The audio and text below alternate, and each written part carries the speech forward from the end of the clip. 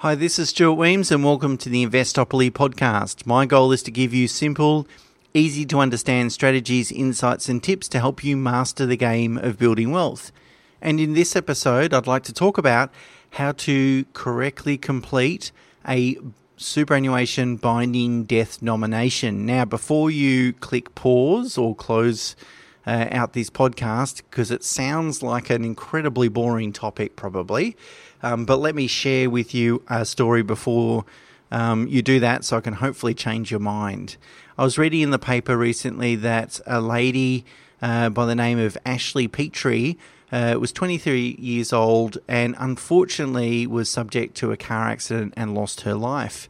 She nominated her mum, which was she's a single parent, not a lot of money, a pretty basic job as I understand it through the article. Anyway, she nominated her mum as the sole beneficiary of her super.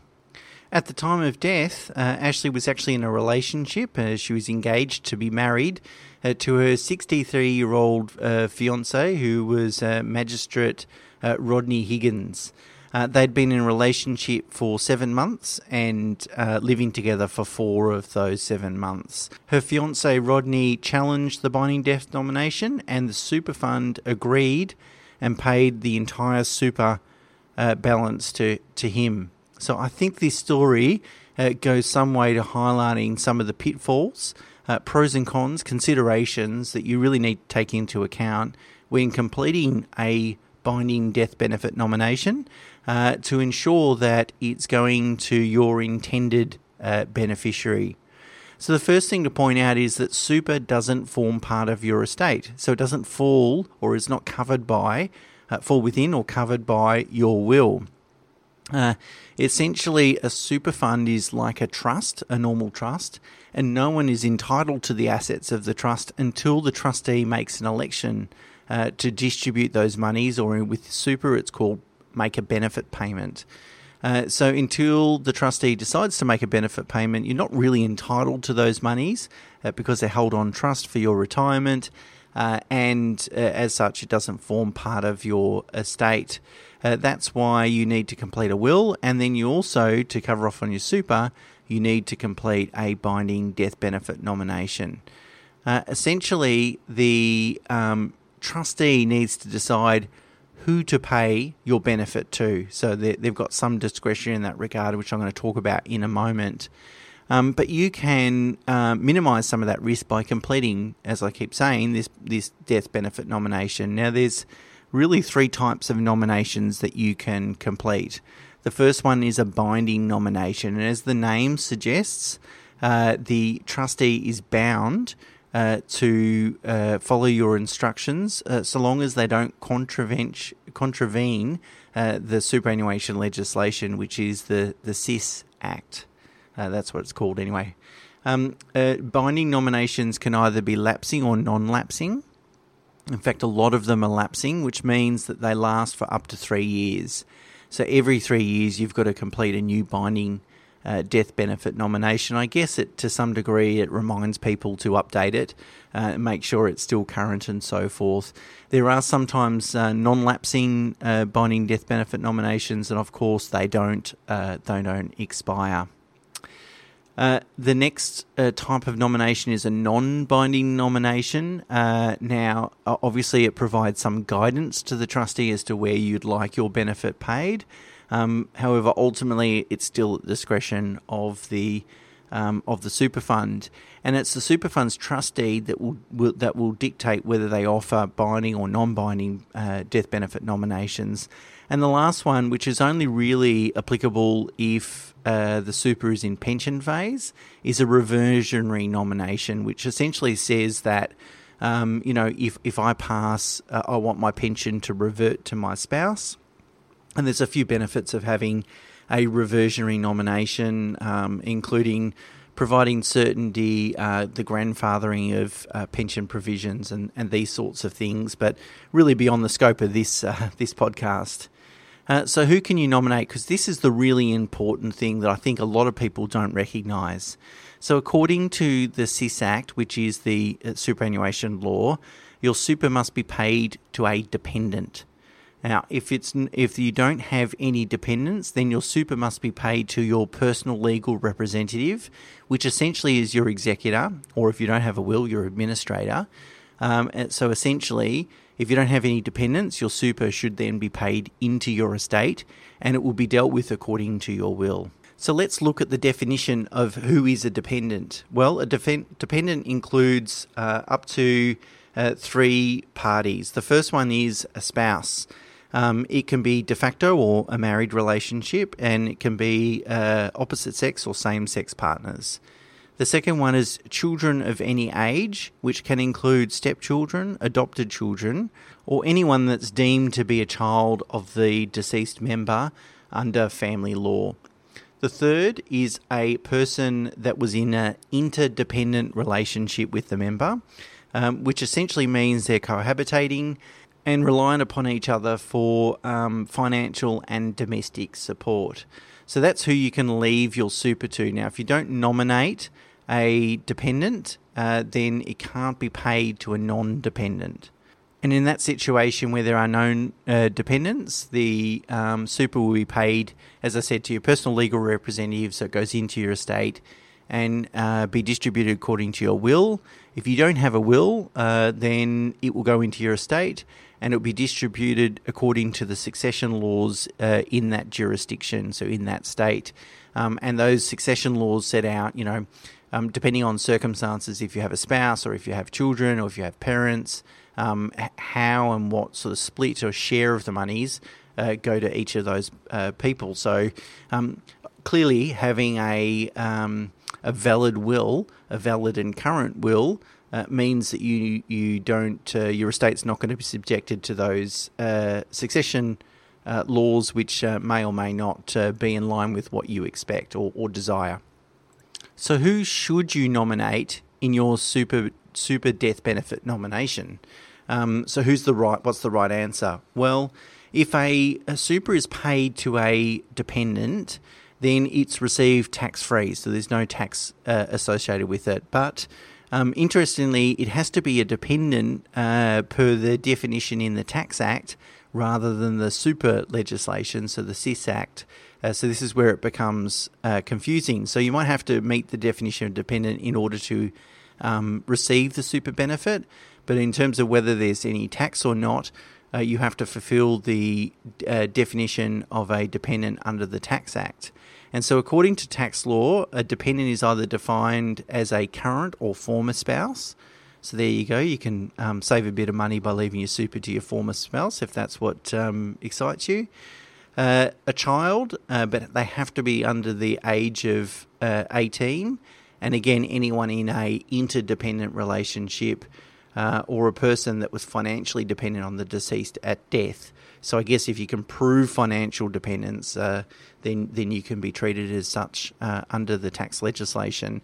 And the big differential here, I guess, is in super, a dependent is a child at any age. In tax law, a dependent is a child under the age of 18. And I guess those that are listening that have adult children still living at home might probably disagree with that.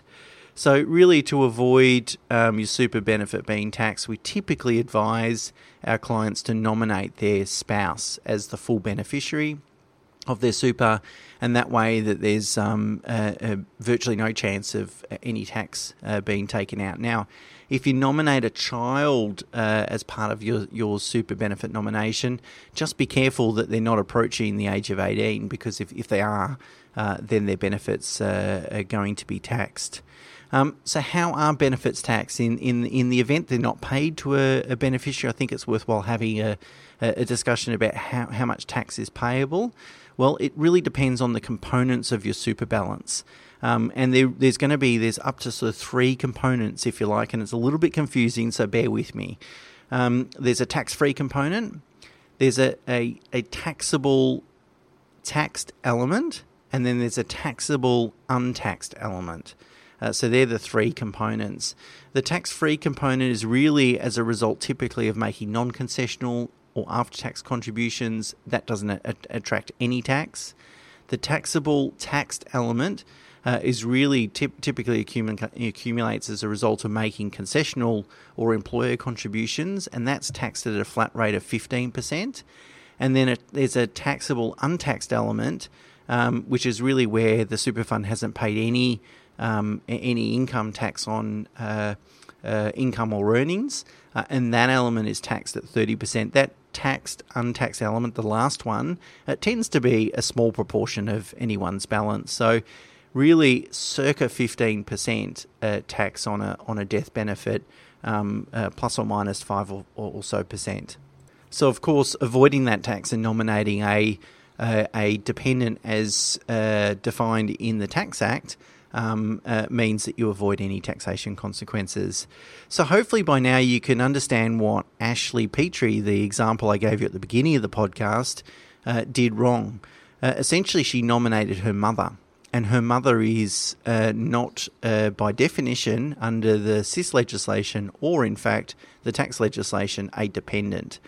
And the super fund has to pay either the money to a dependent or into her estate, only when there's no dependents identifiable. And even though Ashley nominated, I think, as I understand it, by a binding nomination, her mother, the trustee has to overrule that if her mother's not either in an interdependent relationship or a financial dependent. And as a result, they did that, and her fiancé received the full super entitlement, which was, I think, circa about $350,000, so it would have made a big difference to the mother's life. The simple way around it is that Ashley should have nominated her personal legal representative, which essentially is her estate, in her super benefit nomination. If she had have done that, it would have gone into her estate, and her will said leave everything to mum, and mum would have received all the benefits. Sure, they would have been taxed because she's not a dependent via the tax definition, but that's fine. At least something's better than nothing, of course.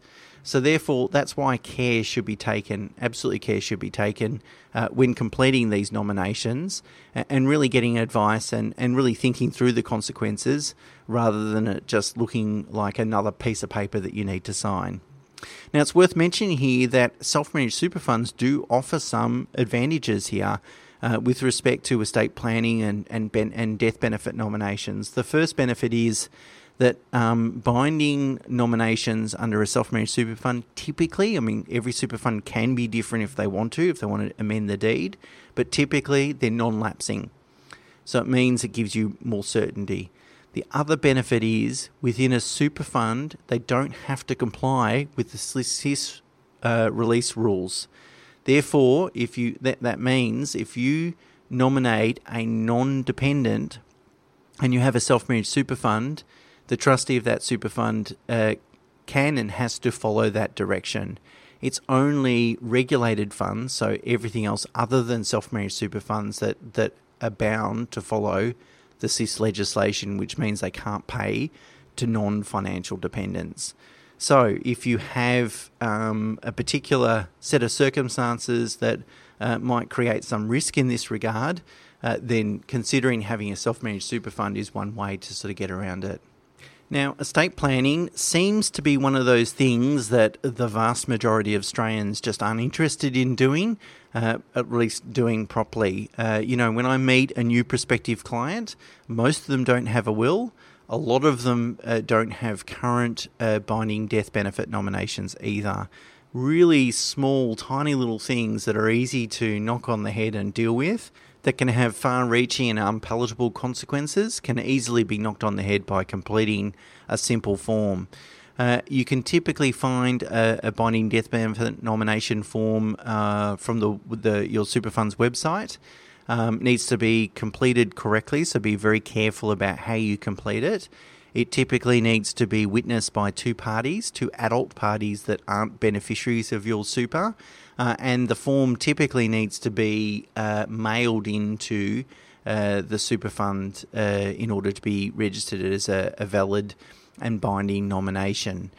My little job for you this week is to jump online, if you can log into your super fund, Typically, you can find who you have nominated and just check it's correct. Check it's valid, and if it needs to be updated, maybe take the opportunity to do that. It literally will only take you a few minutes, maybe not more than an hour. Okay, that's it for me this week. Until next week, bye for now.